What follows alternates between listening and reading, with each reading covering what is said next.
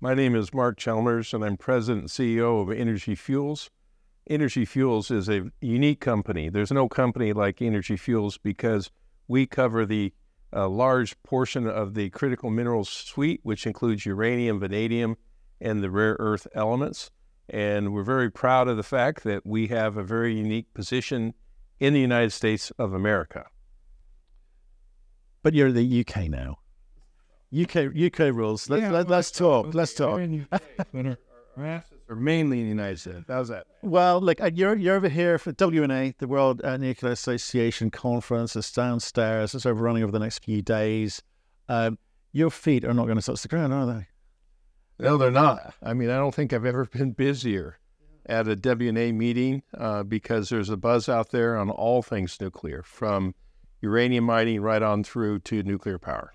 Yeah, it's fair to say, and some pretty big names rocking up downstairs. We saw, obviously, and even like Kazatomprom got themselves a little side section going on there, because I think people are trying to work out what they're doing, who they're doing it with, and what's it mean for the rest of us. So I'm looking forward to hearing back what those conversations are like. But let's talk about, if you don't mind, what are you trying to get out of WNA? Who are you meeting? What are you talking about? What are you trying to get out of it in terms of understanding how you time the market and position the company?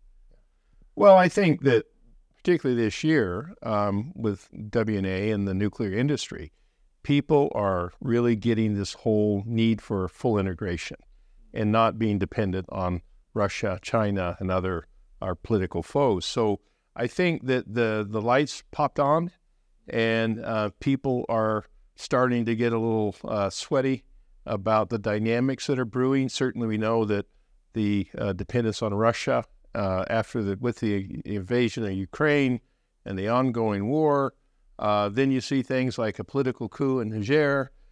You see Cameco, reducing guidance. A number of factors are starting to tip in favor of increasing uranium prices, and we're seeing that. And the question is, how far do they go, and how high do they go?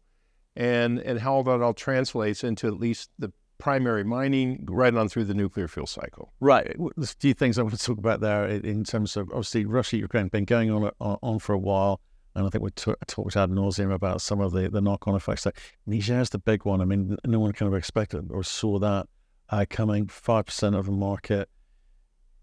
Is that going to resolve itself? Are we going to get back to any sense of normality? Yeah, I'm not an expert in Niger, but and I've said this to you before, Matt, when I see the price of uranium moving, it's usually because of a number of factors, and Niger is a new factor, as is, certainly Russia, Ukraine is not so new now.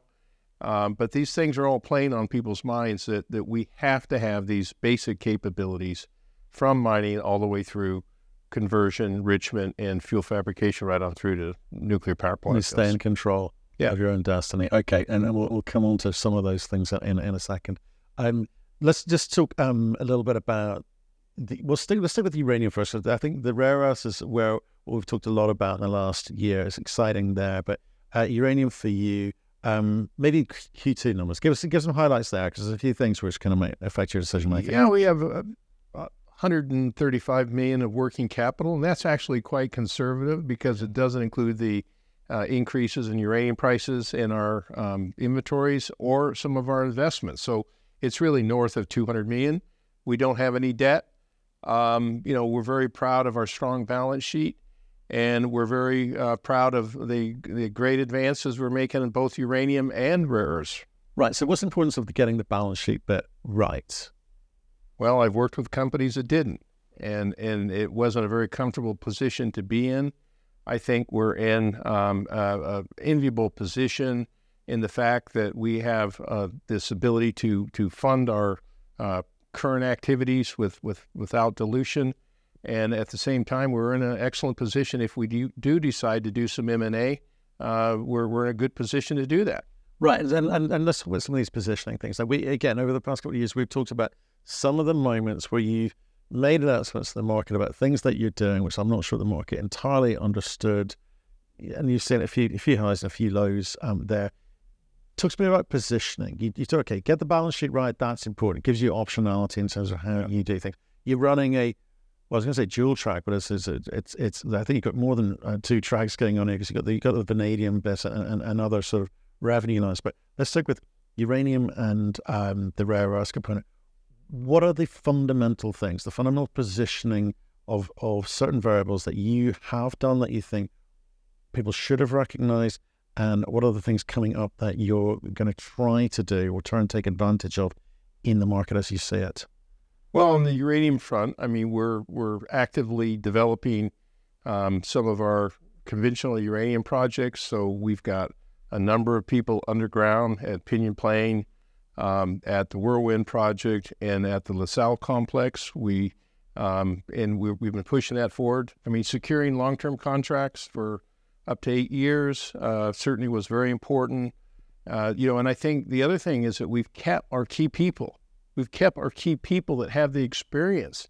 And right now, there's such a shortage of experience. I mean, one of the reasons Cameco downgraded their guidance was lack of people, right? And so that's never been more acute. So I think that when you look at our company and you look at the core group we have about 150 people with basically all the skill sets in just about every facet of what we do, and that's enviable in itself. Okay, so people, I think, again, we've stated that because there's been such a long down cycle here, we've seen people leave, retire, move into other areas. With regards to what you're doing at White Mesa, because I see White Mesa is kind of key to what you're doing. One is the kind of critical minerals hub, for sure, but also conversations with uranium companies to process their ore stock. Again, something we've talked about, but I imagine it's got a little bit more frantic recently with price moving up, and possibly even, as we'll talk about in a second, some of the rare earth companies with prices going down. Yeah, there's all these interesting dynamics. I mean, we're trying to get the max value out of that facility, and again, I think it's a remarkable opportunity that again, I think people are envious of having a facility that can do so much. So yeah, on the uranium front, when it comes to looking at toll milling agreements or purchasing agreements, we only have one toll milling agreement, and that's with Consolidated Uranium. And we have considered a buying schedule, but the prices weren't high enough yet to put out a buying schedule. Well, they're starting to get there. We're starting to get there. What are we going to do? Well, we haven't really made that full step yet, but again, it's going to go back to maximizing the value of that asset, because he who has the mill controls the district.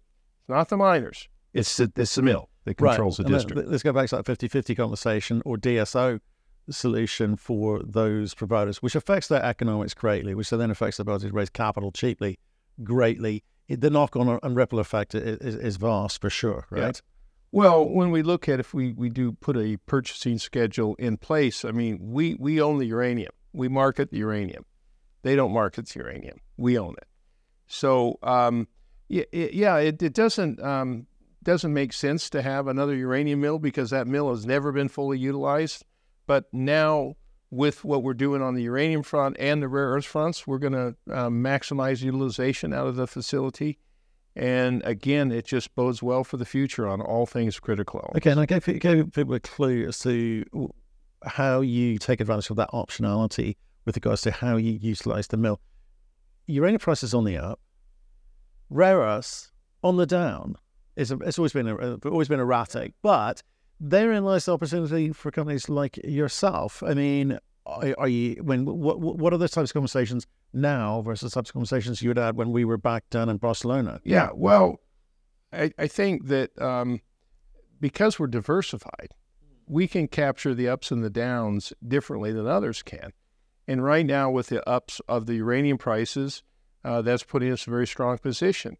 Meanwhile, the rare earth, looking to the future, the demand looks phenomenal for rare earths, but the prices have come down. The prices are like half of where they were a year or two ago. Yeah. So that is kind of messing up the model with a lot of the other rare earth companies on what their financials look like, what their ability to finance looks like. You've seen it with, their earnings from places like Linus and MP. It's really hitting hard to a lot of groups. So So again, with the diversification we have, it gives us completely different avenues for how we capitalize on that others don't have. And so, I've said this publicly before, we're looking at, other sources of monazite. That could include M&A, like we purchased the Bahia project. Now I'm switching over to the rare earth side of things. And we're still continuing that at full speed. I mean, I've been traveling around the world looking at opportunities. And again, I hope that we're going to be in a stronger position now, particularly with the way that the market's cycling with the reduction of the rare earth prices and the increase of the uranium prices. It's kind of interesting. And it's a kind of the way a business consultant would look at this, like, there's lots of great, exciting rare earth stories out there. People are, getting real buzz on because the future looks bright for rare earths. But when you're starting from ground zero, you're starting from scratch, I should say, it's difficult because you haven't got those sunk costs of plants and mills and people and all of that history. You're starting from scratch. You got to finance that. You got to find the people to actually work out how to do it technically, deliver it technically. You got to build it. You got to get cheaper capital, and you're spending money on stuff which you don't have to. So partnerships. Yeah, we're exploring all different types of opportunities to get feed to the White Mesa Mill for the rare earth business. And I think that's where the realities have come to roost for a lot of these people in the rare earth business. Was very fragmented, is that they cannot finance those projects. They do not have the expertise. And the backstop of sending material to China, and I always say this, we should be thankful for China advancing the rare earth sector, because we wouldn't have permanent magnet motors at the level we do without China. So, but right now, the world is needing other sources and diversification from China, and we're a logical outlet here. And we don't need the capital that they need. We already have the expertise, and most importantly, we're in the United States of America.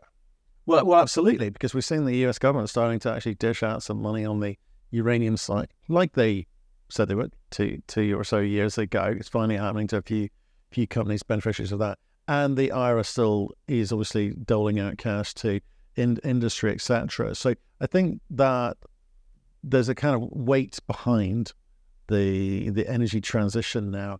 Nuclear's role in that in the U.S., is that now cemented? Is that I've got the backing of the Senate, the House, and you're going to get the money and access to money that you want? Well, I wouldn't say it's guaranteed, but I think that you're really seeing a shift in bipartisan support for all the above. Right now, we got to be careful that we don't get overly held back by a number of the movements that are going on, and certainly the focus on ESG is front and center. But there's also a lot of people that still don't like mining, and they think that we can be independent of Russia, China, and these other countries without mining in the United States. So it's kind of a double-edged sword in some aspects. So but there definitely is momentum on every front. Our company either can now or will be able to produce up to 10 of the critical elements of 50, and most that you talk to can produce 1 or 2 elements at the most. So that is, again, a big differentiator. So, the government may or may not help because they work at different speeds. Industry, leaning in, must be keen to understand what you're going to be able to output. You will need to be able to announce and market some of those contracts, or maybe some M&A, or some way of getting that feed into White Mesa. US is going to be really, really important to you. It's a big market. How do you piece all of that together? What can we expect time-wise? And what are you going to get on with anyway? Because it's going to build it and they shall come a little bit, isn't it? Well, on the uranium front, again, as the price of uranium goes up, we'll start restarting more of our operations. We'll sign more long-term contracts. And so that all bodes well on the uranium front. Is that quite simple? So to interrupt. Is that kind of, you kind of feel like I've been there, done that, we've got what we've got. That is simply a factor of price movement and the contracts will come. We know what we're doing there. Whereas rare earths is a bit more touchy-feely. Yeah, the rare earth front, it's focusing on securing the molecules. And for the reasons I gave you, a lot of people that were thinking that they could fall back on China to sell their molecules are now realizing that doesn't look like it's going to be a very good plan for them. And so we're still very actively, we've never been more active on securing molecules for the front end of the White Mesa Mill, and we're canvassing the entire world. And we've got some exciting things that I think could come to fruition in the not too distant future, but that's what the market wants to see on the rare earth front. They want to see that we have the molecules, that we've completed the phase 1 separation facility that is well advanced right now at the mill, and that we're going to get to scale that basically justifies a re-rate in the rare earth industry. Right. And I know people are excited about it because you've got a site visit planned at the beginning of October. And before then, lots of people are running up to the White Mesa Mill at the moment. We've never had so many people showing up at the White Mesa Mill. We have an open house on October 10th and 11th. And we're inviting people far and wide. And the last one we had was 2 years ago. And we're really excited to show people all the great things that are happening at the White Mesa Mill. It's interesting. Okay, and we better go full circle back here in London. So I know you're bouncing around. Yeah, so you barely got time to actually attend the conference because you've got so many people wanting to see you. We spoke before we started filming.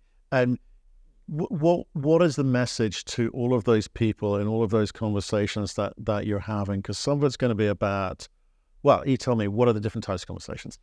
Well, I think that the main conversations I'm having is on this whole energy transition front. And it's really, if you believe that we have to transition, then Energy Fuels is a great company to be invested in for that transition. So I think that people are waking up to the realities on the uranium front for all the right reasons, not the wrong reasons, the right reasons for a change. And they also believe that we need these other elements to assist with electrification. So that's really it. It's pretty simple, but people are waking up. And a lot of them have been sleeping for a long time. And they're waking up and they're saying, we have to do this. We have to invest in these new elements that take us forward, not backwards. So, I think that's the exciting part of it. And it's all pretty predictable. History does repeat itself. And when I look at particularly back in that 2005-06 period, it feels similar. It's different, but it's similar. And I think that's on the uranium front. That's what people are waking up to. And on the rare earth front, when I drive around town, I just see nothing but electric cars, and I see nothing but electric cars on the commercials and on TV and on billboards and all that. Well, those elements have got to come somewhere. They got to come somewhere, and they got to be charged with good, clean, cheap energy. So that's the good news. I think the fascinating thing for me coming on this journey with you was to see someone put the building blocks in place. Not overnight, it doesn't happen overnight, but to see the sequence that you needed to achieve, because people are waking up. But in the meantime, a lot of people have been sort of treading water and making promises they can't keep. You've continued to build. Balance sheet is there. White Mesa is there. It's the kind of golden goose, quite frankly, in all of this. And you live up to your name, Energy Fuels. Well, and we've continued to spend money on our assets. A lot of people just sat there and did nothing. We haven't.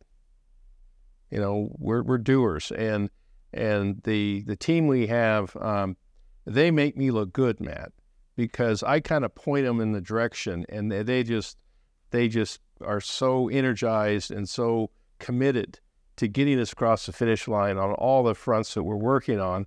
It's staggering. Well, I'm looking forward to hearing all about the meetings you're having later this week, whether today and tomorrow and the rest of this week. Maybe when I see you face to face up at the Mesa Mill. All right, Matt. Always a pleasure. Good to see you.